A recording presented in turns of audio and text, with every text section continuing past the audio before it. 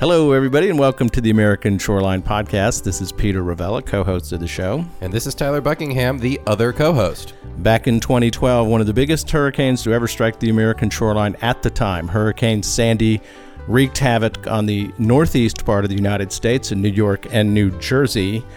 And since that time, Hurricane Harvey in 2017 on the Gulf Coast. We had a great show today to talk about those storms, but also talk about the response to those storms. Welcome to the podcast, everybody. Kimberly Miller, who is the Harvey Recovery Task Force Chairman for the American Planning Association's Texas chapter. She is also the principal planner for resiliency at Hafen Associates, a consulting firm here in Texas. Kimberly, welcome to the American Shoreline Podcast. Thank you, Peter and Tyler. Very happy to join you guys today.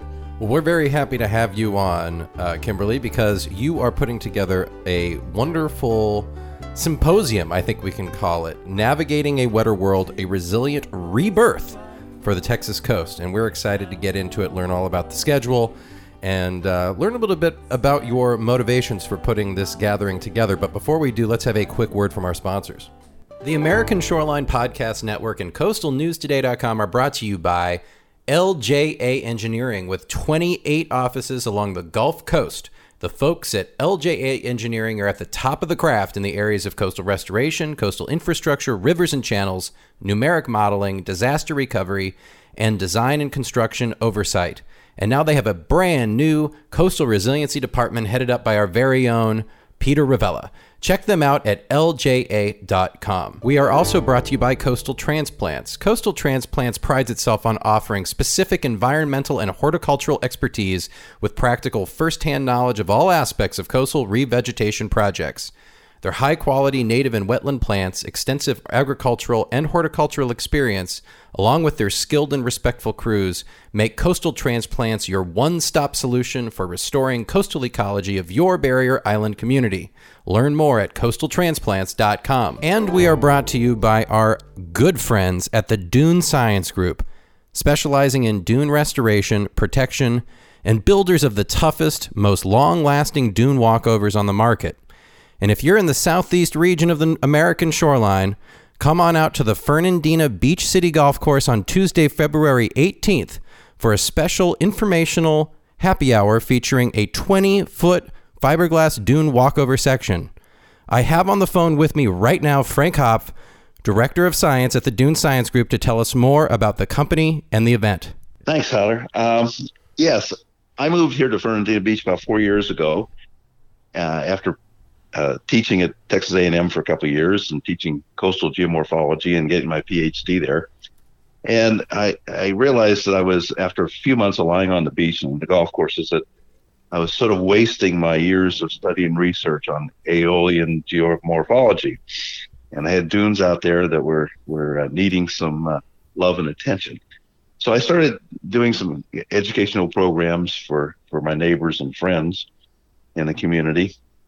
And out of that, and once people realized how important the dunes are and how easy they are to love and maintain and what all they provide, they were quite anxious to figure out how they could help grow their dunes, help protect their dunes, and take care of things. And I realized they really, it's a little more complex than someone wants to take on. Like, it's not quite like planting a lawn. So I thought I'd form a little company to help some of my neighbors and friends do just that. But along the way, I was doing some work free for the city, and the city had to shut down a couple of dune walkovers, about 12 of them, in the height of the spring tourist season last year. And so one of the folks came to me and said, "Frank, can you find us a better way to build these walkovers? These wooden ones just deteriorate too quickly, require too much maintenance, and they're just not working for us." So I developed a little research project comparing all the other alternatives to wood that were available.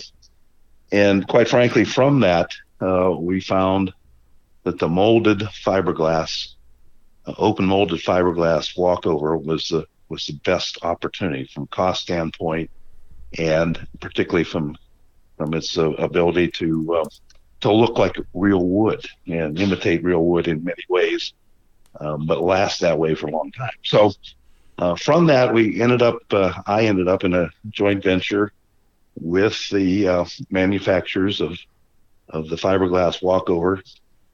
And we formed just last month the Dune Science Group to provide the beach restoration work, beach protection work, and to help spread the use of these superior walkovers.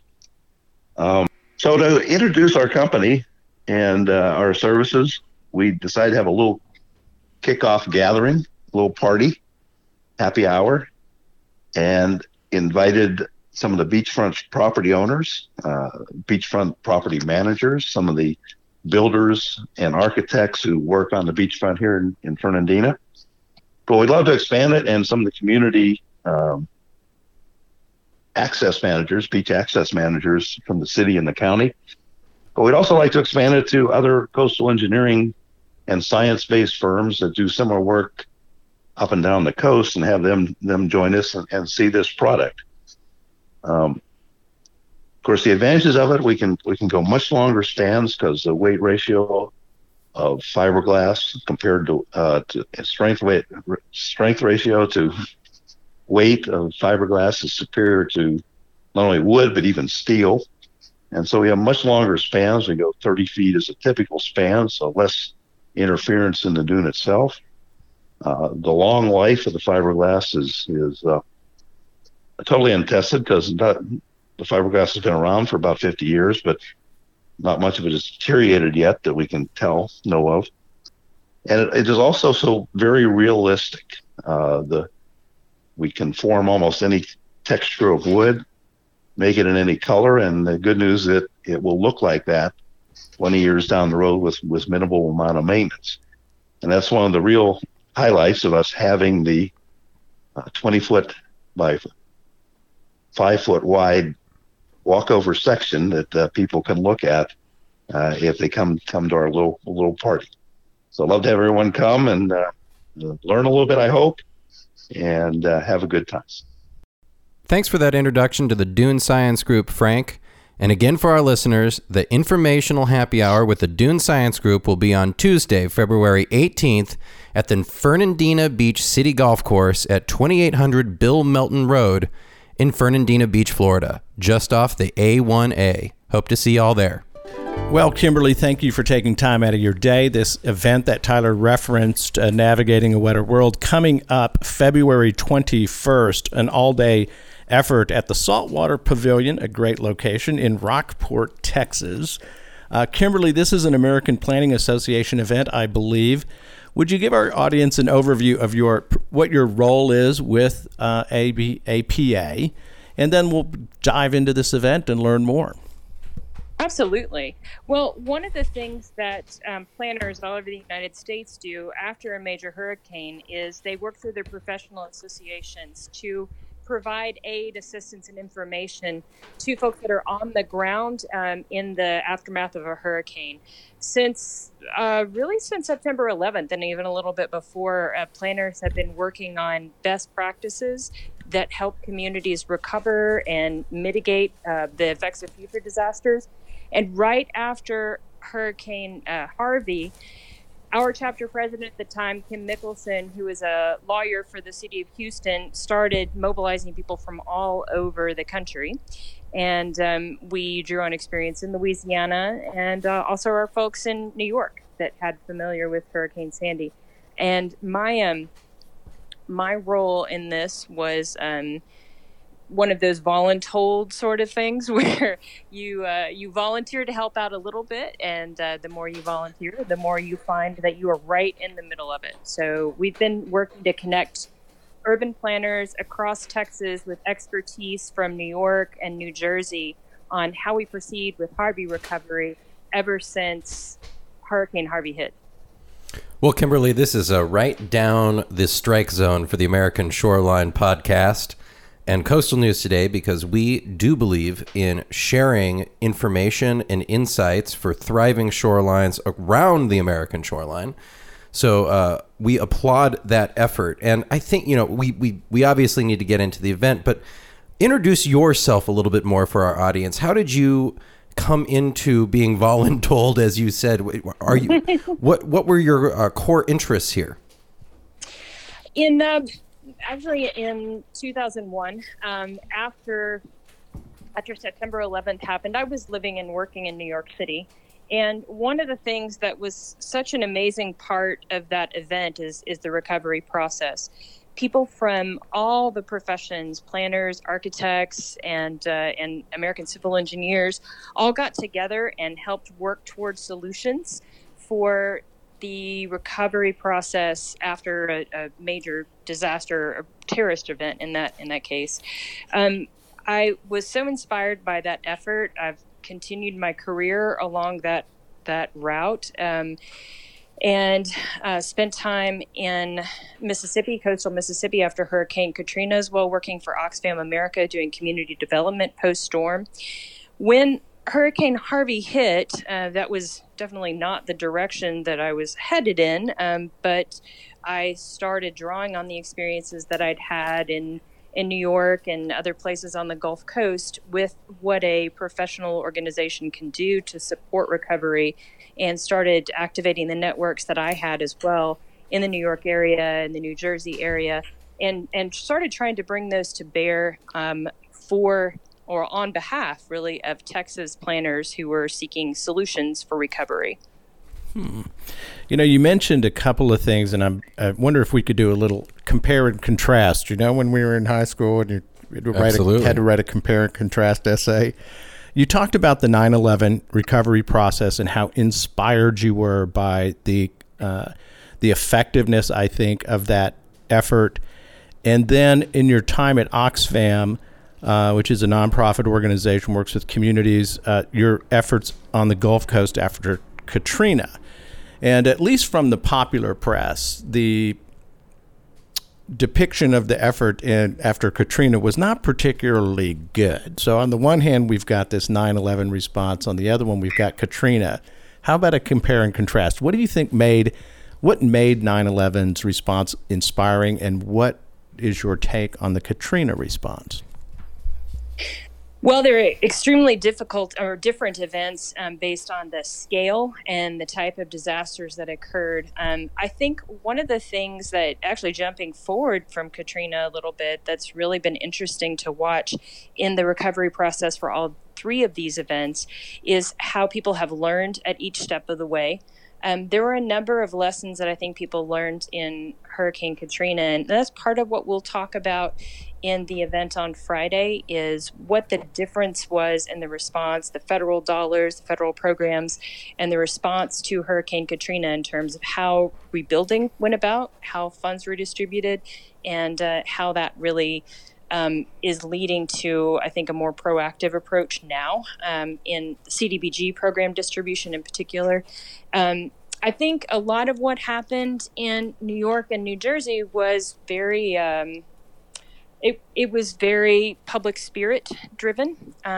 You have an overabundance of people who have the education to do this kind of rebuilding work, recovery work. And people, I think, have a public spirit in New York and wanted to get on the ground. I don't think that you had that same just density of those professionals in the Katrina affected areas. And so there was a gap, I think, professionally to be able to do that kind of direct outreach and volunteering from a professional level. So there are quite a few differences, but I think that the things that we really learned from the New York response was how to be very proactive, how to be very quick, and how to be very organized, and how to have your pre-staging for how you will respond to disasters in place before a disaster ever hits.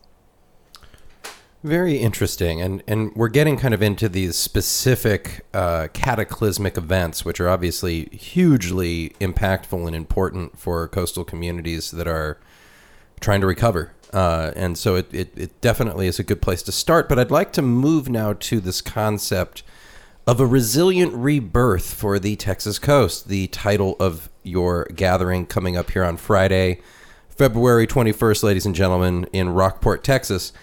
And a resilient rebirth, for the Texas coast. What do you mean by that? Is this event specific, or is this? Talk to me. You know, these are buzzwords that we encounter all the time here in coastal management. The word resilience just really stands out. But what is this resilient rebirth?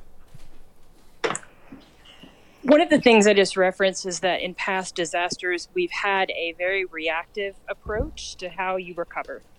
And I think that the nation as a whole, but I think Texas is really doing a good job in particular, and New York also had some examples that they started working with 5 years ahead of us in how you can really be planning and staging things in advance for how your recovery happens. So, for example, one of the things that we'll talk about from New York's perspective is a land use program, New York's Resilient Neighborhoods program, that was almost a pilot. They realized what some of their biggest issues were in terms of preparing for, the next sort of event, the type of rebuilding they did, the way that they located new construction in the area. Those were all parts of what they addressed. So the Resilient Neighborhoods program was a pilot program in New York City after Hurricane Sandy.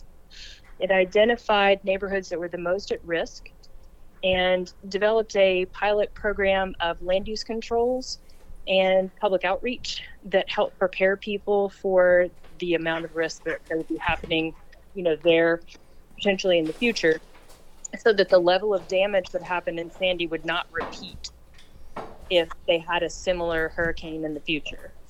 And so it's those kinds of lessons, those kinds of, testing things out, finding out what's worked, that we really want to get into and talk about on Friday. It sounds very interesting, and the for the folks around the country who are not from Texas and don't know what Rockport, Texas, a small town, Rockport, Texas, just a little up the coast from, I think, the city of Corpus Christi. It's on the bay. The city of Rockport was, I would say, devastated is a fair word. Absolutely. By Hurricane Harvey. Absolutely devastated. Lost significant infrastructure, homes, and property. Introduce our audience, if you would, to Rockport, Texas. Sure. Rockport was, go ahead. Well, and also why this is the site of your work. Rockport was the eye of the storm. As you mentioned, it was a very small, it's a very small community. It's in a lot of ways a resort, but there are people who live there year round who have lived there for generations. So when the hurricane made landfall, the part that most people saw on television was the extended period of rain that happened in Houston and up the coast towards Orange and Beaumont, towards the Louisiana border. But it was an immediate impact in Rockport, and it was so quick and devastating in the small community of Rockport that Corpus Christi, which is 15 to 20 minutes away, experienced very minor damage, while Rockport had damage to the majority of its buildings in some form or fashion. And one thing that's very interesting from my professional perspective of working with these issues for, I hate to say how many years. We'll say more than 10. More than 10. There you go. People can count back. But the majority of the damage happens to the areas that are least protected in terms of the age of their structures, the location of their structures, and the ability of their citizens to actually evacuate and protect their homes when a big storm happens. And so part of the reason that the APA has been working on this series of programs, this is the third of the programs. It's the first one that's actually in sight, but the other two have been webinars that we've hosted. We've been really focusing on this area of Texas that we call the Coastal Bend, because there are a number of small communities that have limited planning capacity available to them on a day-to-day basis. And we're hoping to bring some new thoughts and some new ideas to complement their effort to recover.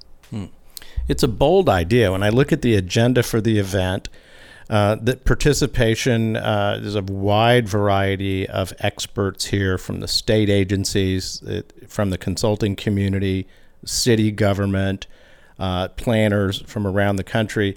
It's got to be, this is such an interesting thing to me because here you have two people on the agenda coming from New York City, Mary Kimball, formerly the New York City planning director, I guess, with Arcadis, and then also Sarah Nielsen from the New York City Parks Department. You couldn't find a more urban couple of professionals than that, and they're coming down here to Rockport, Texas. I can't tell, I don't remember the population, but I'm going to guess 3,000. So here are the New Yorkers going to walk into this Texas town, two places that have suffered substantial impact from hurricanes, Hurricane Sandy, in addition to 9/11 up in New York City, and Harvey, as you mentioned, on the Gulf Coast. What do you expect can be shared and transferred from the New Yorkers and the other participants to the mayor of Rockport and the other local professionals and leaders down here on the Texas coast? Absolutely. Well, the way we've been building up to this event is through a series of conversations and, like I said, the webinars we've been hosting over the course of the last year. So the conversations have been, folks from New York City paired up with planners from Texas in similar roles, leading up to actually having webinar conversations. But they've been kind of like back and forth consulting conversations. What have you done? What were the problems you had? What are the lessons you learned? And there's a great deal of empathy that happens between any two people who've been through a hurricane recovery situation. Regardless of the size of the community, some of the obstacles that they face are very similar. One of the things I think that's interesting about the two participants we have from New York, and Mary actually is going to speak about her perspective and experience from working for New York City as well on the New York City Resilient Neighborhoods Program, is that they both worked with smaller communities. So we don't really think of New York as being anything other than the giant monolith, right? But it's very much a city of neighborhoods. And people's relationships and their investment and even their jobs and their housing are in neighborhoods that if something happens in the Far Rockaways in Queens, which is out towards Long Island, it affects the entire ecosystem, right? Not just the natural ecosystem, but it affects the social ecosystem of that whole area as well. So I think one of the things that's interesting about the Resilient Neighborhoods program for New York was how much they took a direct engagement with local communities, an assessment of what they needed, and an assessment of what people thought they would work as a building point for how they built their long-term approach to zoning. And they did some really interesting stuff with building code as well that I think that is really applicable for Rockport. Kimberly, you will be moderating a Q&A with a keynote, Sean Strange, I believe from the General Land Office here of Texas. And the title of the Q&A is Planners' Role in Recovery and Mitigation. Help our audience understand where planners fit in here. I mean, for sure, we of course follow along as the nation does, watching these storms come in. It's devastating. The helicopters pulling people off roofs. I remember the footage of the dude on the Ski-Doo during Sandy going down avenues of Manhattan, like on a Ski-Doo, on a watercraft. So we watch all that, but for planners, this is something that needs to be planned for, and this is where resilience and mitigation begins. So tell me a little bit about the planner's role and what you hope to be talking to Sean about. Absolutely. Well, I think that the state of Texas is really fortunate to have a very strong urban planning process as part of its mitigation program that's about to kick off in April.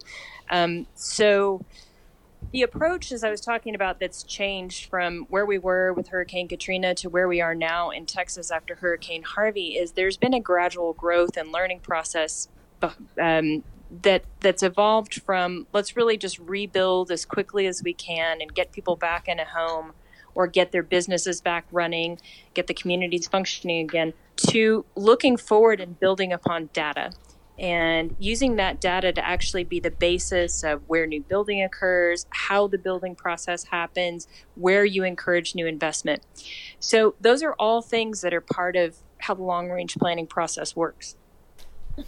So Sean is actually trained as an urban planner. There are a number of different urban planners that are going to be part of the mitigation efforts that are part of the CDBG action plan. Is sort of the second round of CDBG dollars that's coming through the General Land Office. And Can we quickly just explain that acronym there for those of us that are not acquainted? Absolutely. Yeah, you got to stop planners from talking in acronyms. So CDBG stands for Community Development Block Grant. And so one of the ways that funds come down from the hurricane recovery process or from other major natural disasters is through an element of that program, which is administered by Housing and Urban Development, by HUD. And that's the Community Development Block Grant Program. There's a special component of that program for disaster resilience, or disaster recovery, that is. And so the funds that the state of Texas is administering are part of can I use the acronym now? Yes. Okay, so the funds the state of Texas is administering are part of the CDBG DR program. And disaster recovery, the correct. DR part. Thank you very much. And we're going to be specifically talking with Sean about how urban planners can be part of the state's mitigation solutions that are funded by that federal funding source. And it seems to me a very good idea that Sean is the first guest on the panel at the event coming up on the 21st in Rockport, Texas, because he's with the General Land Office, as you mentioned, who administer the CDBG grant program, and it is a pile of money. About $4.2 billion has been made available through this program. That is a lot of money. It covers a lot of territory, say the entire area affected by Harvey and other events. Can you talk a little bit about the funds available and the opportunities that are created by this level of investment funding from the federal government operating through the General Land Office? So I think to get really deeply into it, I think I would like to invite anybody to come who can and share with us. But the General Land Office is actually administering, I believe it is 5 programs. There are a number of programs. Right. And I'm actually looking for the list myself to be able to give you an accurate number. But there are a couple things that are really directly related to community planning. So there's a regional and state planning component. There's a resilient communities program, and there's also a hazard mitigation plans program. Right. Those are all places where urban planners play a role in the recovery process directly. And through doing things like reviewing building codes, understanding land use, and looking at long-term comprehensive development plans for cities. So you had mentioned that rather than rushing to get structures rebuilt, people back in their homes, we've evolved a little bit, and it sounds like in a very positive way in terms of disaster recovery planning and response in America, to a point where we're starting to look at not just getting people into shelters, which obviously a significant number one priority, but Absolutely. To be smarter and to be better and maybe not make the same mistakes and maybe rebuild these communities in ways that are less risky. You mentioned that there's a strong urban planning process that's going to kick off in April. So 2 things. Tell our audience about what's coming up in April in Texas, on the Texas coast, with respect to this issue. And I'd really like to get your thoughts and opinion on to what extent are the folks out there listening to the guidance of the American Planning Association when it comes to things like zoning and building codes. How's the reception been? I think it's positive. I think that it's always difficult to change people's perceptions and ways of doing things. So there's, whenever you change, for example, how you construct your building codes, and we are going to have someone talking specifically about wind-resistant building codes at our event. But whenever you start making changes to how and where development occurs, I think it's a process reaching that point. There's been some terrific, speaking of civic engagement, there's been some terrific on-the-ground planning work that's going on. The American Planning Association Foundation has also funded a local economic development plan for downtown Rockport. And so that's something that the mayor of Rockport and the city planners and have all been very engaged in. So that's something that we see, that one city that received the direct impact of Hurricane Harvey is already starting to change a lot of its processes based on some of this assistance and guidance. Texas A&M, Texas Target Communities, and Texas Sea Grant have been a real key part of the outreach and education process. They've hosted on-the-ground workshops to help people understand what their priorities, their needs, and their tools are. There are a number of different publications that are produced either here locally in Texas. Texas Target Communities has done some great ones, and the Hazard Mitigation Center from there.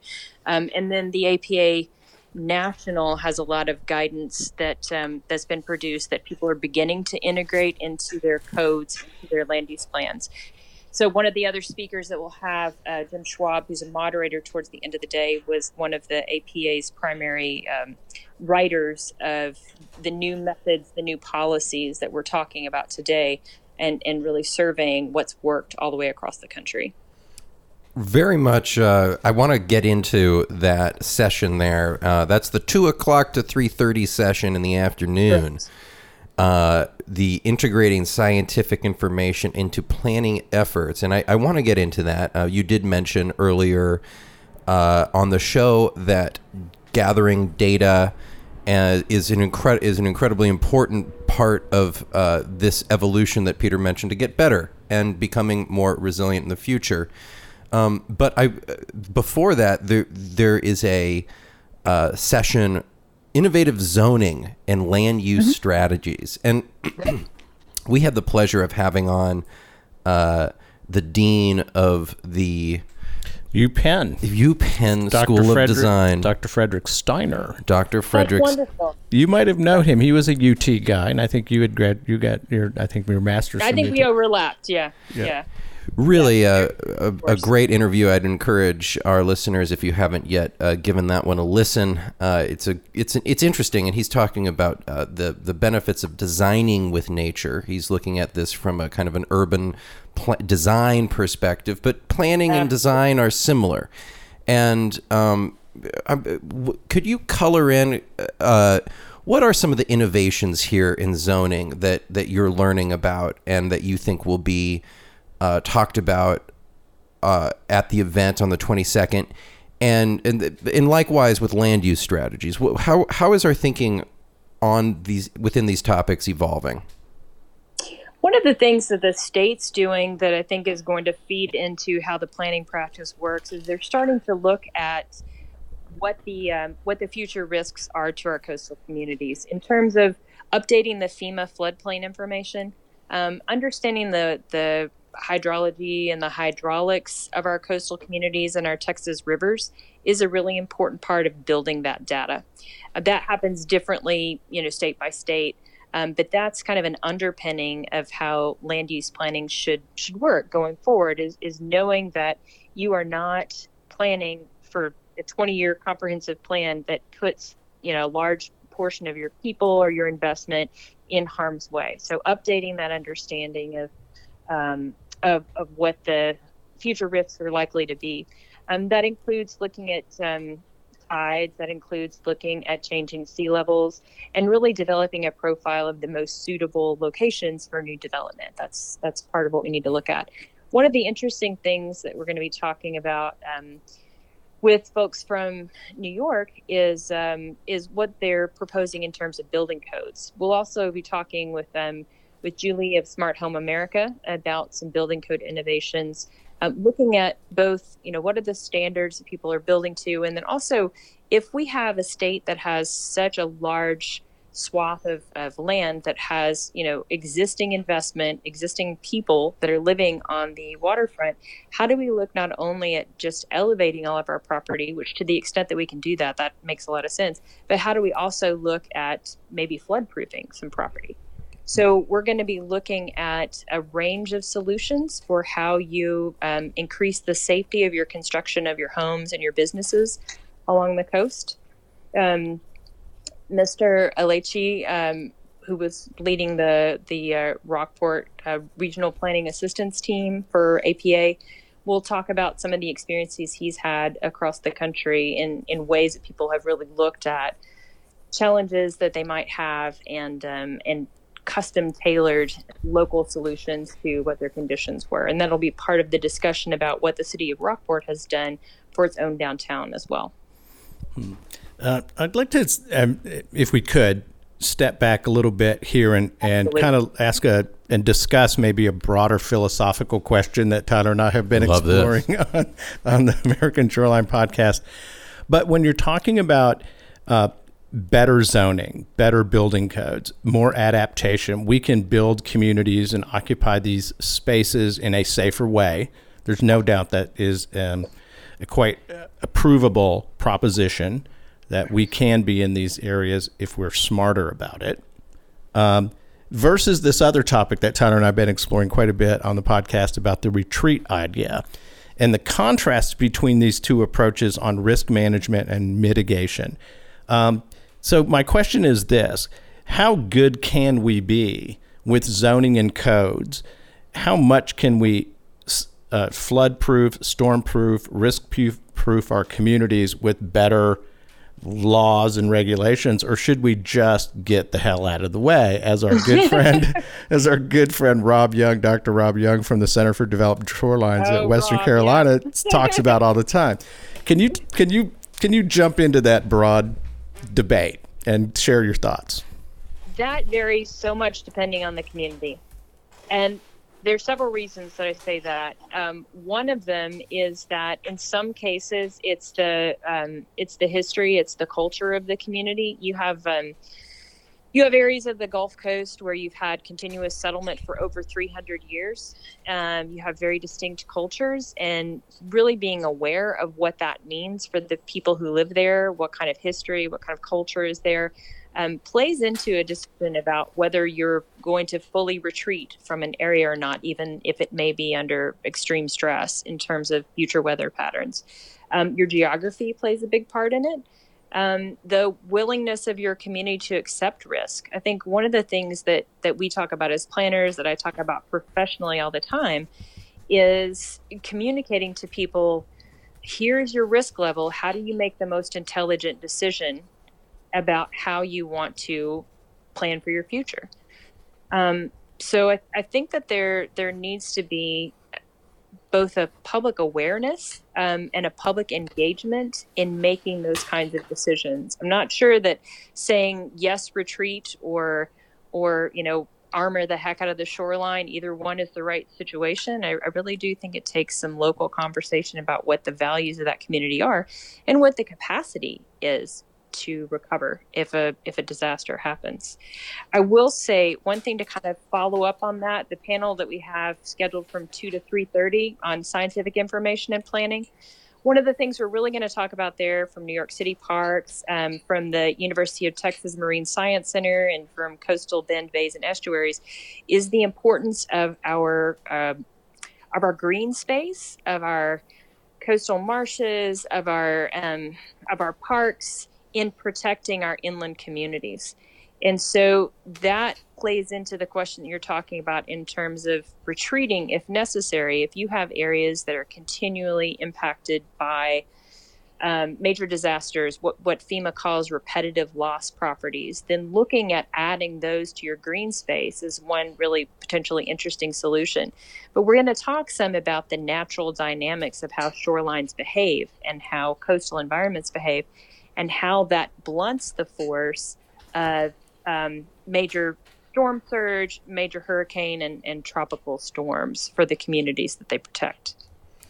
Very interesting. And that final session that you just referenced, which is again the integrating scientific information into planning efforts. And I noticed that you have in that session, Jace, friend of the pod, Jace Tunnel, from the.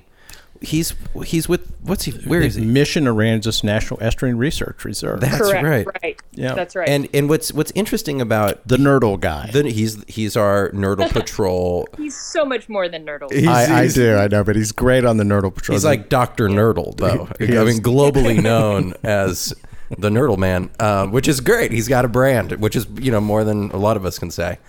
And it's a great brand. And I wanted to bring up the Nurdle Patrol because it's a citizen science, very much getting the public engaged, very active on social media. Ladies and gentlemen, if you have not followed the Nurdle Patrol or signed up for the newsletter, I highly recommend it. It's a really just interesting network of citizen scientists who are going out to the beach collecting and doing these little 10-minute surveys. But what's interesting to me about this, Kimberly, is that he and his presence on this panel is that he's been on the pod and he explained this to us, that it's essential to get the citizenry, the voters, the members of the community, the rank and file folks who value the space, who live in the space, who spend time there, to understand for themselves what the data is. We are very, as we've said before on this, we are data rich, and it's hard to comprehend billions of data points. Right. It's difficult for an individual, and yet with computing power, with our ability to use technology, we are able to kind of make sense of this stuff. But if it doesn't resonate down to the actual folks, if we're not able to have it make sense to the people who will ultimately be voting, will ultimately be held accountable, it can't be that useful. We can't actually bring it into use. So I'm just curious to know, as a professional planner, someone who's thinking about the deep strategy, the long-term strategy, but also with the understanding that this whole house of cards can come collapsing down if we don't have like a rock solid foundation with the people. Tell me how you're thinking. What are your thoughts on that? And how important is it to have grassroots, kind of top to bottom understanding and agreement in the planning strategy and profile that a given community is trying to do? Well, I'll tell you a personal anecdote about that. Yeah, let's make it personal. Yeah. So I graduated from planning school with what I feel like was a great planning education at the University of Texas. And I started my very first project with a very high profile project in Austin. Austin is a high impact engagement community, shall we say. Yes, there's a lot of busy people here. Absolutely. But I don't think that your planning education necessarily prepares you for the difference between the foundation of knowledge and data that you have to have and the on-the-ground ability to read the situation, understand the politics that you're working in, and implement the solution that you as a planner, you as an engineer, you as an architect or landscape architect are working toward. And so there's been a lot of experience from that first kickoff in Austin to my work in New York to my work in coastal Mississippi that's taught me the importance of really understanding the folks who make decisions for the city or the county or the state that you're operating in, and understanding the motivations that will help them to get to a point where they're building safer communities. It's on us too to be able, as planners, it's on us to be able to take things from the master's degree level that we all have and translate it into concepts that, as exactly as you and Jay said, are understandable at the ground level. I do a lot of work with people who are trying to protect their waterways and talking to them about the impact of if you have dirt flowing into your bayous, then you're going to smother the fish that you're coming after, so it's going to impact your recreation. It's going to impact your daily life. Taking things that are really like the motivating factors for people on the ground who have the ability to make decisions and translating them into a way that you really understand how it's going to affect them and make their lives better to take action it's just a crucial part of the process. So over the years of your work in these various settings, from, as you said, New York City to Mississippi and other places, I've come to this understanding about the necessity of being effective in the public dialogue, if I can broadly put a label on it. It was a subject matter of the Social Coast Forum Tyler and I were at a couple of weeks back. This is all about community engagement. From your perspective, understanding the importance of that, how is that done? What makes it work? Can you share some of your experience or stories or anecdotes about how those breakthroughs happen? Well, I think one of the things that I've worked with that's been effective is the Gulf of Mexico Alliance, which I think you guys have also been pretty active in and covered a lot, has done these coastal resilience index assessments. I'm sure that was probably part of the conversations that you guys had. It was indeed. That's been one of the things that's happened all across the Gulf Coast. That's been a really effective way to start getting communities assessing and thinking about how they might have risks and how they might have things that can be addressed at an infrastructure by infrastructure component level. One of the things that I learned early on in working with communities on sea level rise is really how to address sea level rise in terms of the impact on the community and not in terms of sort of a long-term projection of cause. What the cause is. I don't think that that's necessarily the most productive discussion to have. I think, being able to translate, again, like I said, being able to find a way to really audit how things are affecting your community through direct community engagement or through an assessment process like the Coastal Resilience Initiative kind of gets you that baseline to start building off of and then to start making changes up the chain in your policy. Yeah, exactly. And for the folks out there, you could go back and listen to the Gulf of Mexico Alliance podcast series, which was last year. But what was it? It was the Community Vulnerability Index. I can't remember. You used the term. I think it's Community Resilience Index. It's evolved a few times, but a large number of Gulf Coast communities from Florida to Texas have participated in one, including Rockport. Okay. So that was something that Sea Grant was involved in. They developed it, I think, out of Mississippi, Alabama, Sea Grant originally. But that was one of the ways that the city of Rockport really started preparing itself for natural disasters before Hurricane Harvey hit. Wow.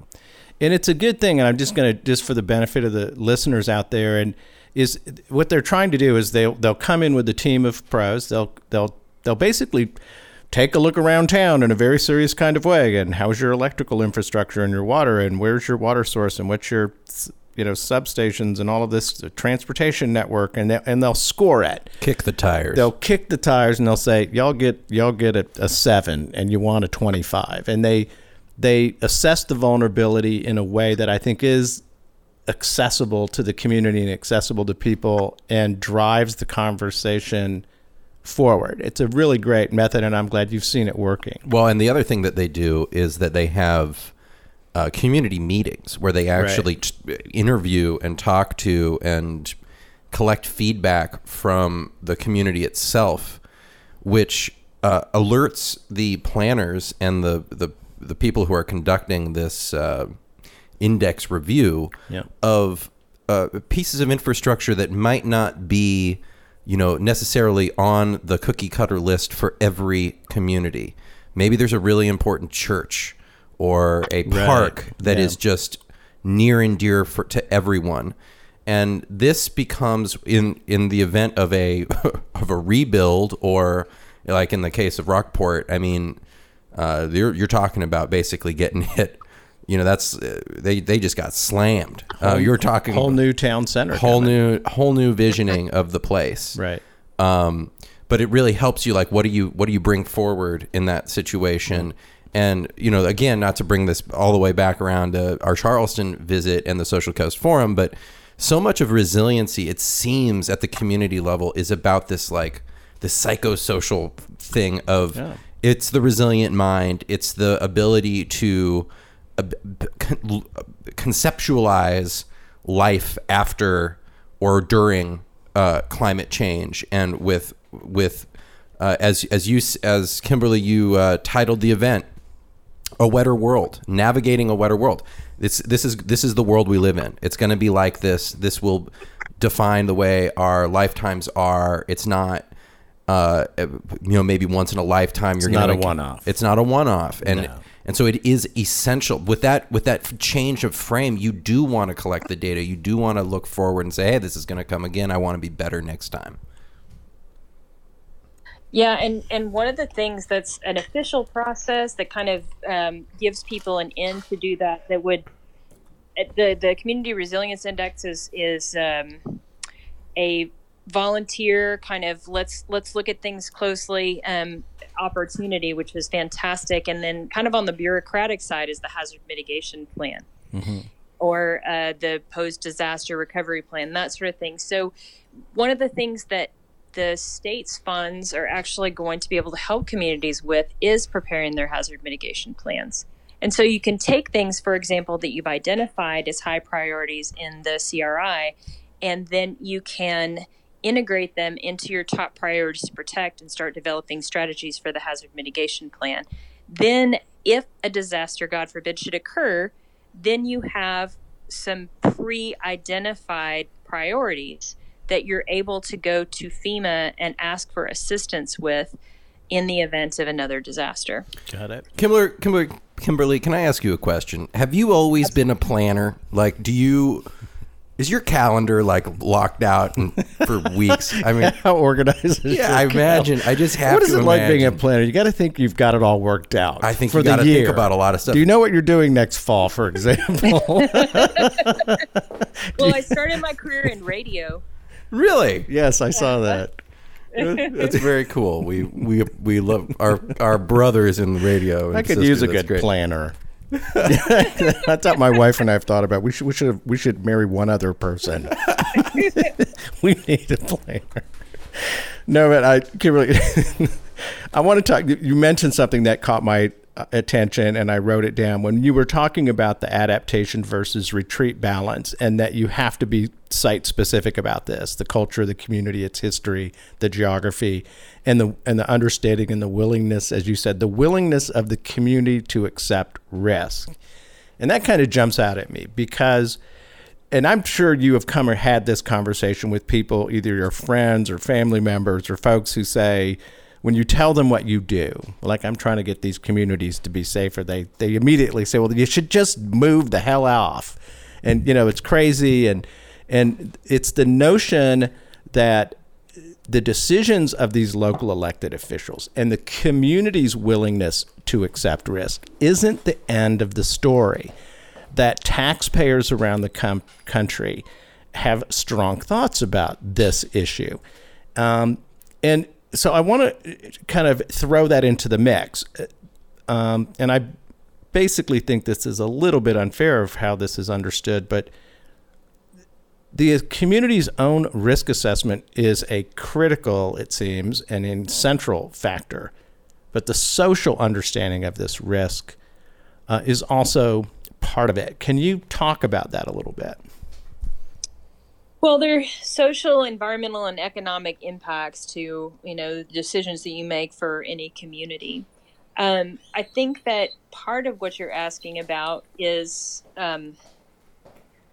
why someone would make the decision to stay in an area that's higher risk. Right. And I've turned that around in my head about 1,000 times. I mean, beginning from when I was responding to Katrina, and I was talking we actually did a significant amount of taking people to Washington to speak to elected officials about the needs for recovery from Katrina. And we would meet with someone from Illinois or meet with someone from Nevada, and they would say, well, why should we continue to fund you to rebuild back in these areas that are so much at risk? Yeah, that's the question I'm asking right there. Exactly. And so, that made me do some existential thinking as well. And unfortunately, one of the responses I have to that is, if you look at a map of disaster-prone areas across the United States, there's not a state that any of us could move to that's like the safe state. I've heard it's Austin, but But you're. Well, I was going to say, would it be better to make a decision because of all the traffic in Austin to retreat from Austin? Yeah, in all seriousness, you're quite right. There's the fires in California. There's the earthquake risk across the Pacific Northwest that is absolutely serious and significant. You can look at the Madras Fault in Missouri. You can look at flooding along the Mississippi. The kinds of accommodations we make for natural risks or semi-natural risks is not a coastal phenomenon. That is what we do as a I would say as a human thing. Mm-hmm. And it is a little bit picking on the coast to say, the hurricanes are just move. I think it has something to do, like Tyler and I talk about all the time, the fact that you can see it coming for 8 days on the National Weather Service on a satellite, sort of, and you're just like, what the hell, you should get out of the way. But I think it's different in what we see and how we feel it, but it's not true that the coast is the most riskiest part of America. Not necessarily, and I would hate for us to get as a nation to a place where we said that we wouldn't continue to fund tornado recovery in Oklahoma, or we might drop out the hurricane recovery on the Gulf Coast. I don't think either one is a solution. No, but let me interrupt you. I know you did grow up in Texas, and I did spend a lot of my time, but I just think everybody ought to leave Oklahoma for any number of reasons, not the least of which is the tornado risk in that part of the country. But it is a serious question, and it goes to the funding and the political will. So when you were in those conversations, taking those Katrina people up to D.C. and the representatives from Nevada are asking that question, how was the response? Did the folks that you brought up there, were they able to speak in a way that responded to that? I think so. I think that most change at a policy level happens because of personal interactions and relationships. If people are able to talk about the distinct culture, the distinct investment, the timeline, the natural features of the environment they live in, and why it's not only significant to them, but significant to, the United States. Like, for example, if you look at the Texas Gulf Coast and Corpus Christi, which has a major port right next to where we were talking about in Rockport. It's a huge center of oil and gas activity for the whole nation. Same in Louisiana. And so if you retreat and depopulate those areas, then a lot of our energy infrastructure for the country, for better or worse, is going to be affected. There won't be anybody to work in those industries anymore. So there are a lot of different ways to frame that question, from, somebody who loves to eat oysters to somebody who drives an SUV, that you can talk about the significance of coastal communities. But I don't think dismissing occupancy of the Gulf Coast or the Atlantic or Pacific coast out of hand is the right solution. Exceptionally well said. I was at the Corps of Engineers stakeholders meeting last week, a couple of days of intense discussion with our Corps partners on exactly what you spoke about. The infrastructure that we are now building on the Gulf Coast, in Corpus Christi, in the Port of Houston, and in the Port of Beaumont, the energy infrastructure is exploding. There are billions of dollars going into the economy to run and manage our energy system in these shorelines. And a big theme of Colonel Tim Vail, who Tyler and I know, who's the head of the Corps of Engineers Galveston District, when he explained what they were doing, he said, we have got to figure out a way to keep people in these communities after these events, because we're about to require a substantial workforce to operate our energy infrastructure along the coast. It's getting bigger and it needs more people. And he put resiliency in the same terms you did, which is this isn't flippant. This is real. We occupy and use risky spaces. We're determined to do it. We are going to be doing it. You can debate that if you want, but we got to be able to live there. And if I might just jump in here, this is one area where I really like the drawing together of the New York City Sandy lessons learned and insights from that region with Texas, because New York is another one of those places that is obviously it's a major trading, but it's also the financial hub of the global economy. And it's just the people that live there, that work there, that comprise those neighborhoods, Kimberly, that you mentioned at the beginning of the show. They are all a part of this community ecosystem that creates, in the case of the New York region, this absolutely essential thing for our whole society. And likewise, the Gulf Coast has its energy features that do the same thing, whether you like it or not. I was not surprising, but I think it was really fascinating to see how much the New Yorkers and the Texans connected in these conversations. Folks from New York City and Houston, obviously, similar size, similar contribution to the economy of their state and of the region.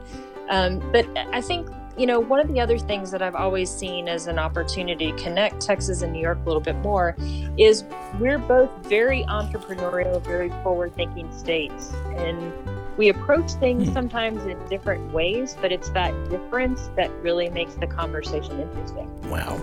Well, I wish we could be there. We still haven't figured out if we can't. So, ladies and gentlemen, it is Kimberly Miller. She is the chair of the American Planning Association's Harvey Recovery Task Force and a principal at Halfin Associates, the principal planner for resiliency. The event is called Navigating a Wetter World, a Resilient Rebirth for the Texas Coast. It's happening Friday, February 21st, coming up at the end of the week. It is in Rockport, Texas. You can look it up online. Kimberly, if folks wanted to attend or learn more, how do they do that, and how do folks get in touch with you?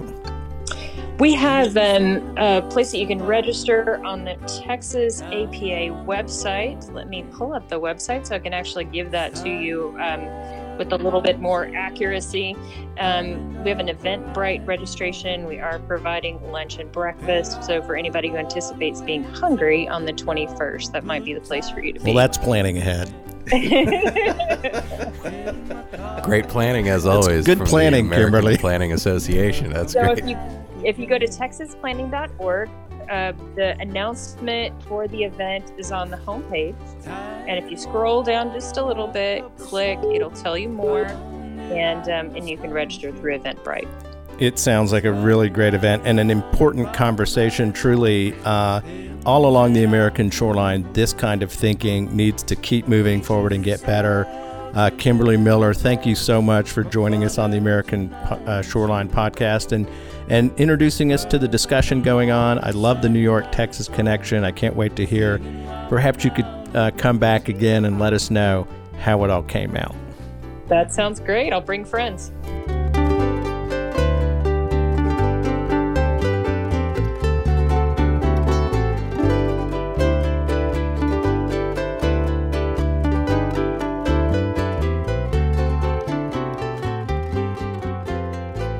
Beaches of sand.